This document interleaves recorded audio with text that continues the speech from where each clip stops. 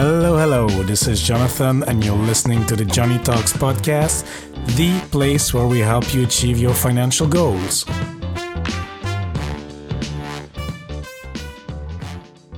Hola, amigos. Hope you're having a great day wherever you are. And if you're a new listener to the show, special warm welcome to you. I really appreciate you tuning into the show. And if you're a returning listener, welcome back. I appreciate it even more. In today's episode, we will speak to my friend Chris Mamula from Can I Retire Yet? Chris is a physical therapist who retired at the young age of 41. Yes, that is indeed about 25 years before the traditional age for retirement. But contrary to popular belief, this does not mean that he lived a life of deprivation in order to save and invest aggressively. Chris will share his unconventional journey to this early retirement, the excellent financial decisions he made along the way, but as well the serious mistakes, so you can avoid them as well. This conversation is meant to show you one way of achieving financial independence. It may not be your ideal path, but it's important to show you what is possible. This episode is for you if you're curious about financial independence/early retirement and want to know what it takes to achieve it. So without further ado, let's hear the interview. Hello, Chris. How are you doing today? I'm doing well. It's great to talk to you. Yes, great to have you on, and I'm excited to speak to you.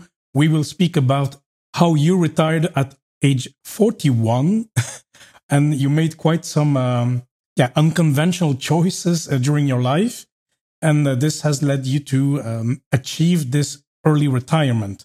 And of course, I'm interested in how you achieved it, where all the inspiration come from.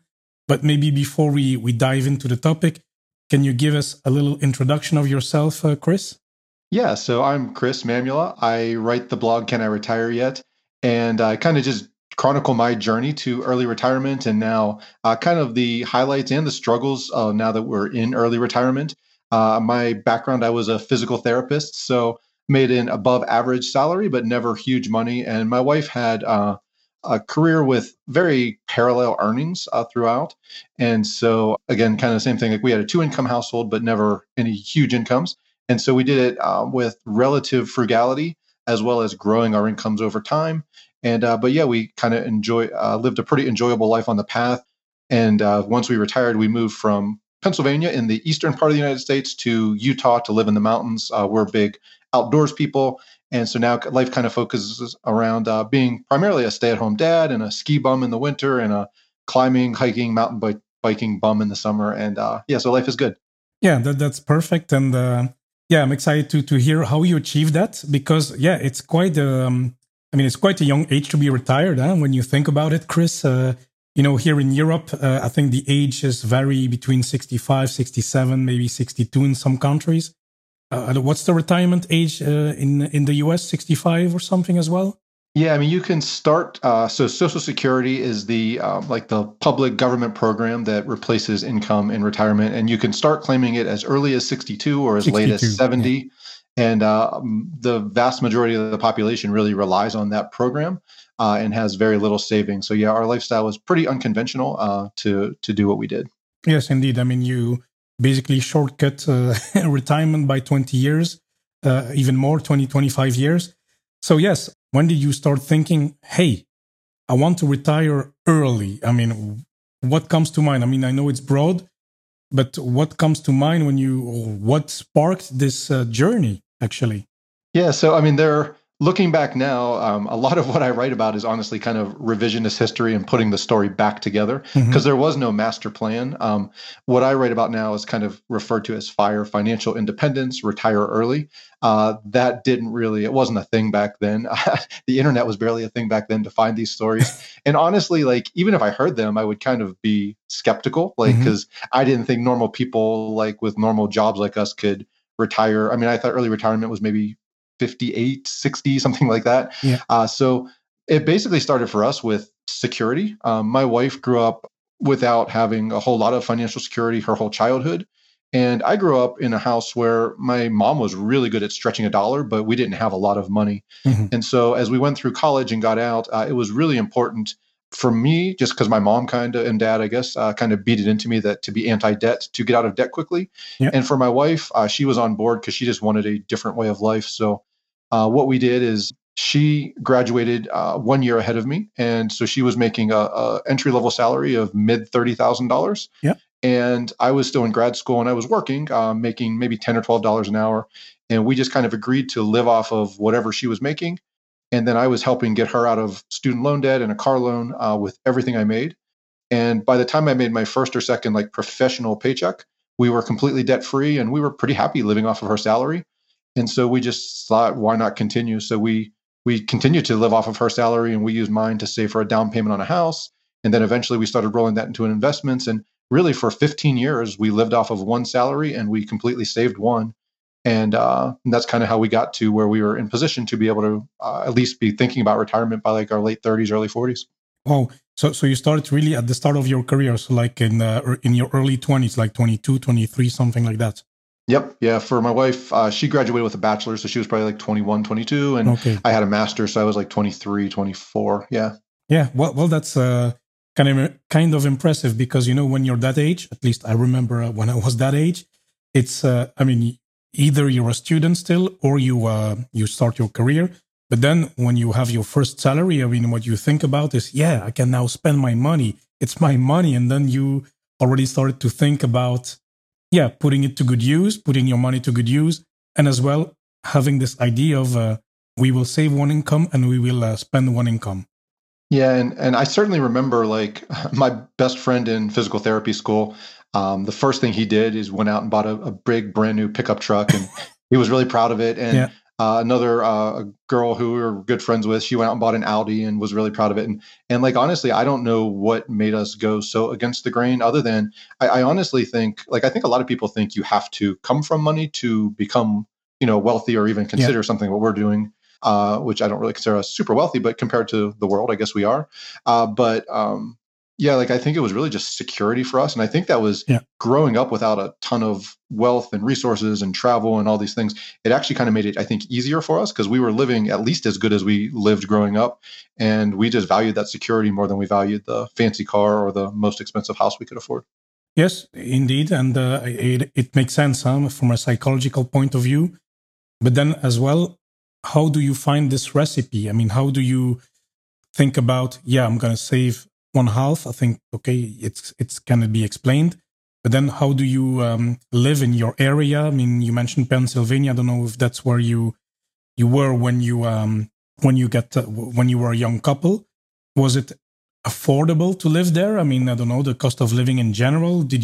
Was it possible to live on this salary, on this one salary?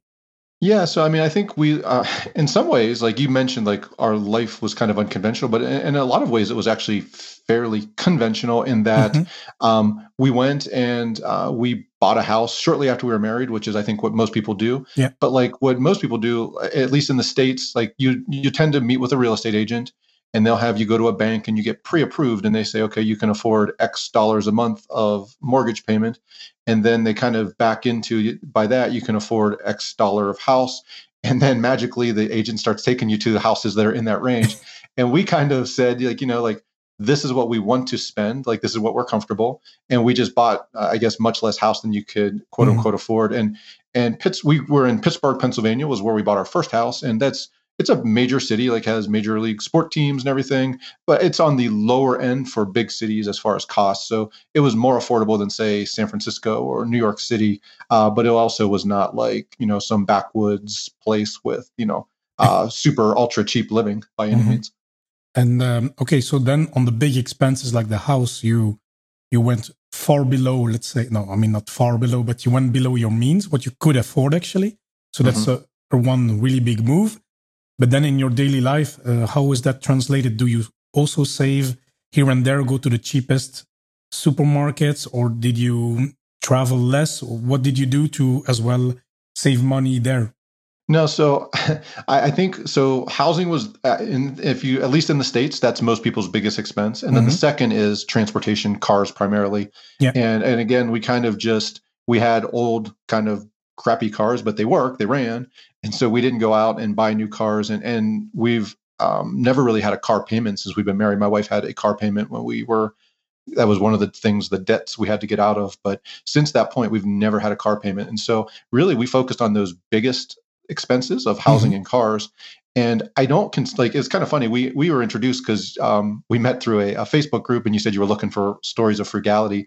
And where I think my story is kind of interesting is, yeah, we've lived off of one income, but like we've actually lived a pretty amazing lifestyle. A, because we got those big expenses so right that Hmm. we didn't really worry about the little things. Like we weren't clipping coupons, we weren't Okay. skipping vacations, stuff like that.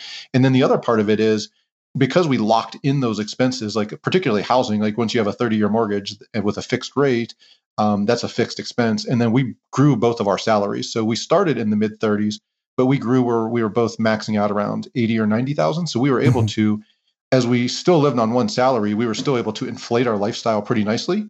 And then we were saving even more money on top of that. So it worked out really nice by getting it right from the very beginning and locking in those expenses. That's kind of cool and impressive. But yeah, you if you look in that mortgage early, then yeah, it's very easy. I mean, it sounds easy. So, but then of course, what we say usually, I mean, if you talk with people in the personal finance space, you can save as much as you want, but then of course you need your money to work for you. So, what money moves did you make in the when talking about investments, Chris?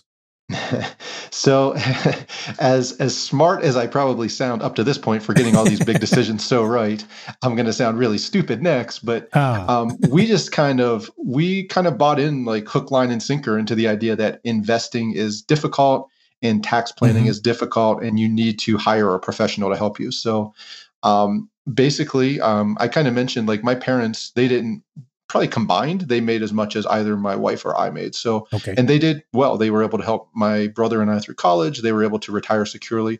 So we assumed like they must have a financial advisor that really knows what he's doing. And so we asked them who they used, and we went to him, and that was the extent of the questions we asked.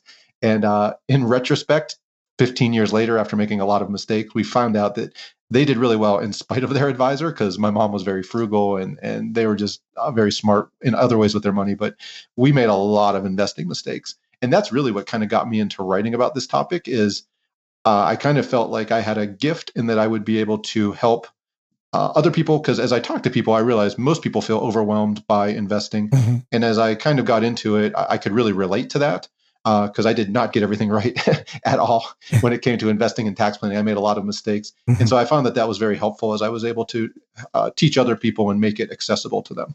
Yeah, and can you share a few examples of the errors you made and a few common errors maybe that you help your audience with? Yeah. So, I mean, the first thing is in investing, if you read the work of John Bogle, who founded Vanguard, which is a very big advisory, a big investment firm that really focuses on the clients first. And he's actually by some people called like Saint Jack. And there's a website called the Bogle Heads of just people that are just so loyal to him. And Hmm. because he's done so much for the average investor. But he really emphasizes that costs are the one of the very few things that you can control as an investor.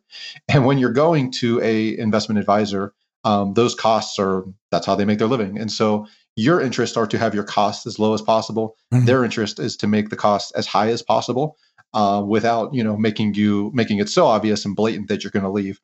So we had very high cost investments. Okay. One of the simplest things you can do in the States is you use, we have like retirement accounts tied to our work, and it gives you a nice tax benefit. And also, again, going back to cost, we had much cheaper options. And the advisor told us to bypass those and invest with him because he could get us these quote unquote better options through him, which again were better for him. They paid him a lot more, but they were not very good for us. And so, like when we unwound it all, we realized we were paying about almost $10,000 in fees, and Whoa. we had no idea what we were paying. I thought it Yeah. was maybe, if you asked me to guess high end, I would have guessed maybe $1,000. I had no idea. Hmm. And then on top of that, we were paying about $10,000 in unnecessary income taxes.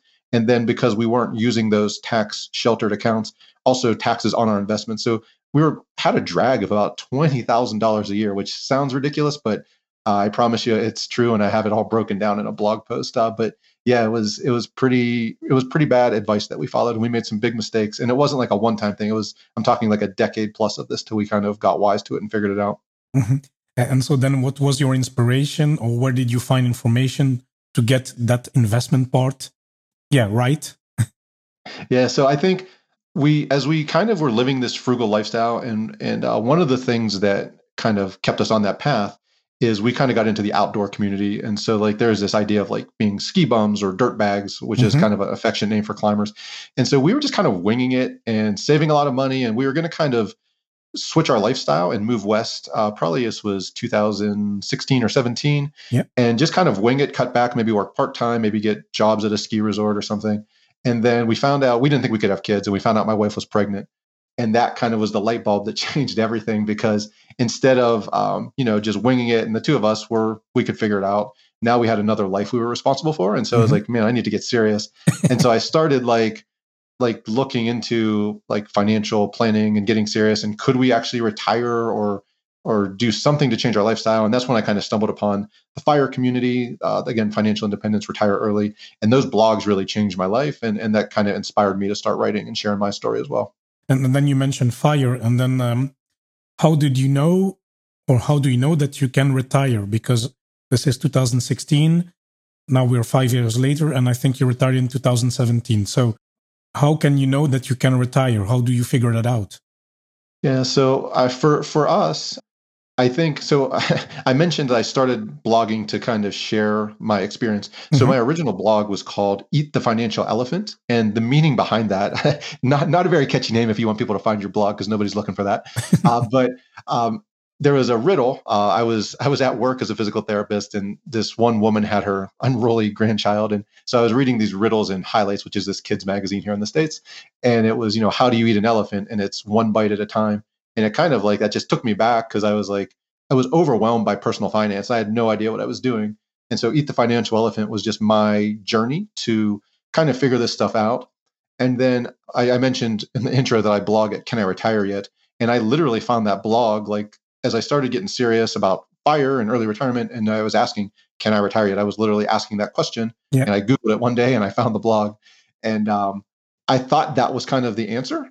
And what I kind of later realized is, I think it's good to be in a position where you have financial independence and you probably could live forever off of your assets. But what I ultimately determined is like retirement comes with a lot of trade-offs. So I mentioned that we didn't save because we had this great plan. We weren't sacrificing. We did it because it felt good. So now we get to the idea of retirement, where you're drawing down your assets that you work so hard to save. And for both of us, it was terrifying. And I mentioned like my wife grew up without having much financial security, and especially for her. And so it kind of got us really thinking. So when we say I'm retired, and some people call it and say you're like not quote unquote like really retired, and I really don't care about that. But like right now, I work from home. I write the blog. I've written a book.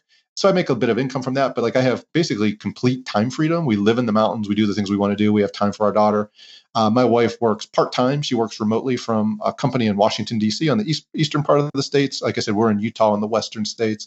So again, she has just a ton of freedom over her schedule and works remotely. And so that's kind of what we do now. And so our assets are actually growing in quote unquote retirement. And I think we have a lot of fulfillment, and we're still serving people and connecting with people. But we actually have that retired lifestyle that we were looking for. So we kind of have the best of all worlds. But you don't do anymore the physical therapy. No, I definitely did retire from that career. Like okay. I left my job in 2017, and I was kind of wanted to leave that door open just in case I would miss it. And I can't say I missed it at all. So after keeping up my continuing education and stuff, I let it go at the end of 2020. So yeah, I've not worked for 3 years, and I've officially retired, I guess, because I don't even have a license anymore as of 3 or 4 months ago. And then of course now you have all that freedom, and it's great, and you contribute to the website, and as well I think you wrote a book. We'll talk about it later. But then I'm wondering as well, because I read one of your posts, and then in that blog it's talking about it's a 5-year-old post. But then you mentioned about as well making the right choices with your big expenses. But as well, you mentioned something about the lifestyle, and that you don't give gifts at Christmas and for birthday. Is that still applicable? Well, we have an 8-year-old child, and I think that would not pass very well. So we definitely give her gifts, and like we help her like make gifts. But yeah, like my wife and I, we just I don't know. Like we, again, like you kind of asked, like, is there a lot of sacrifice? Are we scrimping here and there? And we kind of have the things that we want. And we really, I guess we don't feel like we want for anything. So, I would say if we give gifts, we would tend to maybe like do a trip together and call that a gift, or maybe like something sentimental or something like that. But yeah, we're definitely not. Yeah, we really don't exchange gifts for birthdays and Christmas and things like that. No. Okay, and for example, going out to the restaurant, it's a pleasure of mine. I mean, discovering a new dish, discovering, Mm-hmm. trying new stuff, even a good wine. Um, is that something that is part of your lifestyle, or totally no? I don't do it. It will slow down my path to FI, or is it? Now we're big foodies. Okay, cool. My wife has like a gluten allergy, and so a lot of times it's easier to cook at home. But we eat mostly organic, very low grain diet. So no, we spend a lot on food, and when we do go out, we don't tend to go to like the chain restaurants or fast food. We'll definitely, it's more like a splurge. It's more for the experience. So yeah, we do Yeah, like to eat out, but we don't do it often, just because in a lot of ways it's just kind of easier to do things at home. yeah, indeed, indeed. And I mean, I don't go every day neither. Right? It's once in a while I like to do that, but I know that in the FI community, sometimes it's all this going out and stuff. It's a bit like, oh no, you should reduce, you should do this, and you should do that. So yeah, I wanted to ask you because as I saw this a bit shocking remark on the birthday gift. So I was like, oh come on, that's a bit that's a Yeah, bit so tough. no, so there is this kind of perception of the fire Hmm. community that it's like this ultra frugality, Yeah. and we don't spend money. And so in the book, we mentioned the book, and it's called Choose FI, and it's based Mhm. on there's a podcast of that name, FI being financial independence again. And so in the what my idea was for the book was to take all these different people that influenced and helped me, and to put together like the best lessons from everybody, so that somebody could create their own path. And then as I was contemplating this, two other guys, they started this podcast. And so I reached out to them and we decided to do it. But in going through and that's what the basis of the book is. Yeah. And in going through their episodes, it was actually not anybody who blogs or really writes about this, but it was a listener of the podcast. And he shared this idea of what he called being a valuist. And it really resonated with me. And then we kind of made it a focal point in the book. And so basically, how we kind of describe it is instead of being frugal for the sake of frugality, Yeah. really kind of be relentless with kind of evaluating your spending decisions, and the things that don't bring you value, then yeah, just cut them. Yeah. And so like Indeed. again, for Yeah. my wife and I, like gifts are one of those things, cars are one of those things, but I don't really judge somebody if a car is your thing. Yeah, go buy a car. Yeah. Like for us, travel was our thing. And so on the way to financial independence, I mean, we got into high altitude mountaineering. We climbed Mount Kilimanjaro and we did an African safari. We were to South America. We climbed 20,000-foot mountains down there. We've been all over the States. We've been to Australia. So like for us, travel was our thing. So we definitely splurge. Like I said, food, we're kind of foodies. We'll spend Mhm. money on that. But then other stuff, if you look at the way I dress, you probably think I'm a bum. If you look at my car, you would not be envious. Like, so there's certain things and like the stuff that I don't care about. Yeah. I mean, I think we look really frugal in some areas, but Mhm. then in other areas, yeah, I would say we definitely do not fit that ultra frugal fire stereotype at all. I really like this balance because it's about being intentional, actually, Chris. Huh? Yeah, absolutely. I think that's the key. So that valueless concept, I really loved it and kind of latched onto it. And that's kind of, I think, the best way to explain it. And then, of course, for the listeners, some people are in their corporate job, like myself. Some people are entrepreneurs, but everybody's at different stages in their life. And when I hear such a story, and maybe it will remind yourself when you heard first about retiring early. People may be a bit skeptical, which I guess you hear a lot. So is it possible for anybody, let's say 25 years old, 35 years old, to really start this journey? I mean, can everybody really achieve financial independence according to you? I'm going to answer that kind of in a roundabout way because it's kind of I think anybody can. I don't know Hmm. that everybody can because it takes a certain mindset and a certain willingness. Yeah. I mentioned like kind of the reason I wanted to share my story is just because we didn't have this master plan. I did feel overwhelmed for a long time, and I think it's relatable. Hmm. I don't know if you're familiar with the story of a guy named Roger Bannister. He was the first person ever to run a 4-minute mile.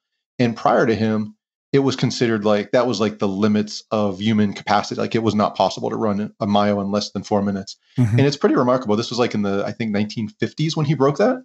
And prior to that, it was impossible. It was not a human, something achievable by a human. Within 6 or 8 months, two other guys also broke it. And Okay. then since then, thousands of people have done it. Like if you watch the Olympics this summer, I'll promise you, you'll see the 4 minute mile broken. I think it's been broken by like a 50-year-old. It's been broken in a high school meet. And so I kind of really liken physical therapy to that. Like I don't think anybody can run a 4 minute mile. I know I can't.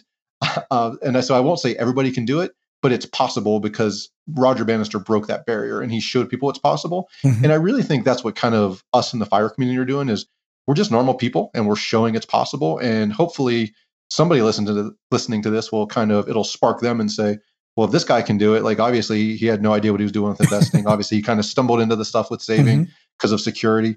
Why can't I do it? And that's my hope, is that it's going to make people think and show them that it's possible. And so, yeah, I think it's possible for anybody, but it's not possible for everybody because not everybody's going to do the things that it takes. No, I understand. And really the mindset thing is really important. It's something we have talked about in previous episodes here as well. And then do you have any advice or like 2-3 actionable tips that people listening can try if they want to achieve early retirement or at least get more advanced with their finances? Yeah, I mean, I think the absolute first step everybody should take, and I kind of hate one size fits all advice, but I think this really works, is you have to be honest with yourself and you have to know where your money is going. And so I think for a lot of people, it's like stepping on a scale when you know you need to lose weight, but it's like there's so much judgment that goes into that. And there's so much just dread of seeing that number. But if you don't know where you're starting and you're not honest with yourself, it's really hard to make improvements. And it's very similar with your finances. So whether it means you get some type of an app, whether that means you just write on a pen and paper or make a spreadsheet, but I think it's important to kind of track where every dollar goes. That's going to allow you to improve. And then this is kind of something that I got from the FIRE movement that it's really blatantly obvious once you hear it, but until you hear it, it never occurred to me. But like a lot of people say, how much money do you need to retire? And it's based on what you earn. And they'll say like you need 80% of your income or 90% of your income. You need to be able to replace that. And it really, if you just step back and think about it logically, it makes no sense. Like if you're a physician earning $400,000 a year and you have a twin brother who's a garbage man making $40,000 a year, but you grew up the same and you have the same interest and you like to do the same thing, why would that doctor need 10 times more than the garbage man? It just makes no sense. But that's the way people approach it because that's what people say. And, the quote unquote, they say. And so whoever they are, say you need 90% or 80% of your income. So it all comes down to what you need to retire, what you need to be financially independent is based on what you spend, what you want your lifestyle to look like. And so for all those reasons, I think you have to start with knowing what your spending is now. And then just kind of, again, just go through without judgment and just say, do I really value these things I'm spending on? Do I want to cut them? Maybe I want to spend more on some of these areas because they bring me a lot of joy and I'm shortchanging myself in those areas. But that's where I think you should start. No, these are excellent. And I can agree to it. And it's, you made a good example with the weight scale. I think that's an example that, really hits home because then, you, after the Christmas holidays, maybe some people, including me, it's not always pleasant to go and step on it. So it's this reality check first, and then you can maybe move on further to accept it and make the right moves. Yeah, and again, my background is as a physical therapist, and there's so many parallels between physical health and financial health, and just from the psychological aspects, the things that kind of overwhelm people that really shouldn't once you take the time, the things that people think are so difficult, and if you just do the basic, simple things right, there's just so many parallels like that. Yeah, so I like to use a lot of those type of analogies. Okay, very good. And so, Chris, you're freshly retired, and now you're still young and active. But what's in store for you? I mean, you still have quite half of your life to live. So what will you do with all this free time, Chris? Do you have any big projects coming up or anything on a bucket list that you want to achieve? Yeah, so I started reading these FIRE blogs and retirement blogs in general, and a lot of them, like the really common advice is, you should retire. You shouldn't retire from something. You need to retire to something. Correct. Yeah. And I think in general, that's good advice, but I think I took it to a maximum extreme. Like, so I left my job on December 1st of 2017. That was a Friday. On Monday, December 4th, I started working on my book. A month later, I started working on this new blog. 5 months later, we moved across the country. So in between there, we were cleaning out our house, selling everything we owned, getting rid of the house where we lived for 15 years and all the emotions and memories that go with that. Mm-hmm. And then we moved the whole way across the country and making a whole new set of friends and social network. And I think I kind of took on a little bit too much too quickly. And I kind of struggle with the transition. So Okay. now I'm just kind of slowing down a little bit. We're actually taking, we're really going to kind of, for the first time ever, leverage this lifestyle. With COVID, we haven't seen our family on the other side of the country for a long time. So we're renting a camper van. We're taking about 8 or 9 days to drive across the country. We're going to spend over 2 weeks with our family. We'll take 8 or 9 days coming back, and we're just kind of blocking off the next month. And once we get back, I'll be working on the blog, and that's kind of taking a lot of my focus, and just still focusing on being a dad and just getting out and adventuring and kind of taking life as it comes at us. Yeah. Okay. Very good. Very good. Okay. Well, Chris, thank you very much for this sharing your story and this advice. I think it's very good. And I'm excited to share this with the listeners. So, Chris, as you may know, we always have our 3 quick fire questions before we close the show. So, are you ready? I am ready, I think. Fantastic, fantastic. So, Chris, question number 1 is, what is your best investment so far? For us, it's absolutely been our education.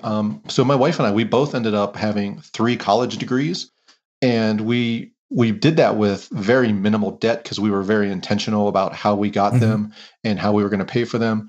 And then even beyond the formal degrees, like I said, like once we realized the mistakes we were making with our investments, I just probably spent about 3 to 6 months and just read every book I could, every blog I could, and kind of dove into that and took control of our investments. And that's, again, we kind of mentioned, but probably saves us $10,000 or $20,000 a year.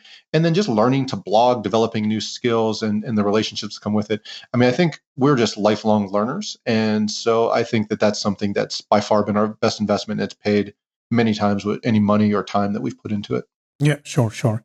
That's, education always pays off in a way or another. So that's good. And then talking about, you read a lot of blogs, but books you mentioned. So number 2 is, what is the best book you can recommend to anyone? It does not need to be a financial book, but please, what is the book you say, read this? Yeah, I read really widely, and that was a tough question because there's so many good books. But I think the 2 that I go back to, and actually, it's actually funny, I just requested one of these for our trip, but the 2 are Viktor Frankl's Man's Search for Meaning, and there's a book by a woman named Byron Katie called Loving What Is. And the thing that they have in common, they're very different books, very different people. But the thing that they have in common is just kind of acknowledging that there's a lot of stuff that's going to happen to you in life that you have zero control over, but you can control your response to it. And I think the reason I return to those books and I read at least one of them every year and sometimes both of them in a year is I certainly need that reminder for myself. And I think most people do. So I think those are just great books about making the best of whatever life is throwing at you at that moment, and knowing that you can't always control what happens, but you can control your response to it. Yeah. Okay. Very good. I'll look it up myself. I didn't hear of these books, so I'll look it up and link it in the show notes. And then last question is, what is a purchase you can recommend for under $100? So I mentioned I'm a big book nerd, and that's probably the easy answer. But I'll say, like, since we moved here to Utah, so we grew up in our daughter, we had her and we're starting to raise her in Pennsylvania, where there is hills, and then we came out to Utah where there's big mountains. And when she started trying to ski out here, she was just totally intimidated. And again, one of our non-frugal habits, we're big skiers. And we kind of got her into it, I think, from when she was 2 years old. And so we put her in after school lessons. And it was, I think it was about $100, and probably a little bit less for like 4 lessons. And man, getting out there with somebody who's not mom and dad, who you'll actually listen to, it just got her mojo and her confidence back. And we just had such a good season after that. And then since then, she tears up the mountain, and she's 8 now and absolutely loves it. So yeah, I think like purchases like that, where you're investing in something that's going to allow you to really enjoy the things that you like to enjoy and have her enjoy them versus dragging her to the mountain. That was a huge and great investment for us. Oh, perfect. If she loves it, even better. Also. Yes, she does now. Excellent. So, well, Chris, thank you again. And then where can the listeners find you? You mentioned, of course, your blog, Can I Retire Yet? You wrote a book yet. Tell us where they can find you. Yeah, so my home on the internet is the blog, Can I Retire Yet? It's caniretireyet.com. And I have a contact on there. I actually like connecting with readers and listeners. And so feel free to reach out to me there. And my book is called Choose FI, Your Blueprint to Financial Independence. And again, that was written in partnership with the guys who do the Choose FI podcast. And we just feature a lot of people who have done something similar to what I've done as far as being able to achieve financial independence quickly. And we kind of condensed it down into the principles that allow you to pick and choose what's worked for other people so you can create your own path to financial independence. And you can find that on Amazon or anywhere you would buy books. Yeah, very good. And I visited your website, and there's a lot of information out there. So no, it's very complete, and there's a few calculators and tools that you can use as well to calculate your path to financial independence, retirement. Really, a lot of interesting articles on retirement, investing in real estate, etc. Yeah, thank you. Thanks for the kind word, and thanks for having me. It's been an absolute pleasure talking to you. Okay, see you, Chris. All right, take care now. I hope that you enjoyed this episode and that you learned something from it. And if you found it useful, please make sure you share it with a friend, or you can also rate the show in your favorite podcast app. This will help the show to grow. So if you do so, thank you very much. And now let's go through the key takeaways for today. Number 1, it is normal to be skeptical, but early retirement is possible if you have a regular job. You do not have to come from money. You will need to go against the grain and make unconventional choices. For example, living on one salary and saving the other one. Buy less house than you can afford. Define what you want to spend. You do not need to take on the full mortgage you're allowed to by your banker. Transportation. Chris and his wife were driving crappy cars and kept the car payments low. This may be for you or not, but anyway, that's a way to achieve it because this is a big expense. And talking about this big expenses, focus on getting those right early on, and then you can worry less about the little things. Number 2, on investing, control your costs. Number 3, be a valuist. You do not need to be ultimately frugal in everything. You can focus on purchasing the things that bring value to you, and then you forget the rest. Number 4, anybody can achieve early retirement. Not everybody will. It takes a certain mindset and willingness. As Chris mentioned during the episode, we are normal people. It is possible. If this guy can do it, why can't I do it? That's the whole point of this conversation. And then number 5, how to retire early. The first step is to be honest with yourself and see where your money is going. So really make the effort of looking at your expenses and track them.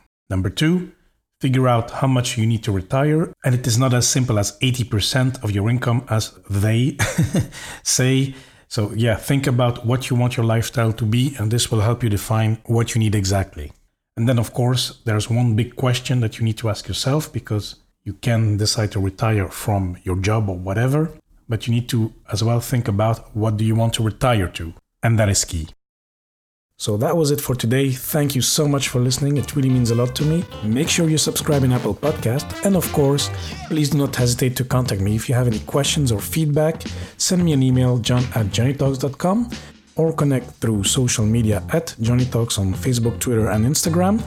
And amigos, once more, thanks so much for listening, and I'll speak to you next time.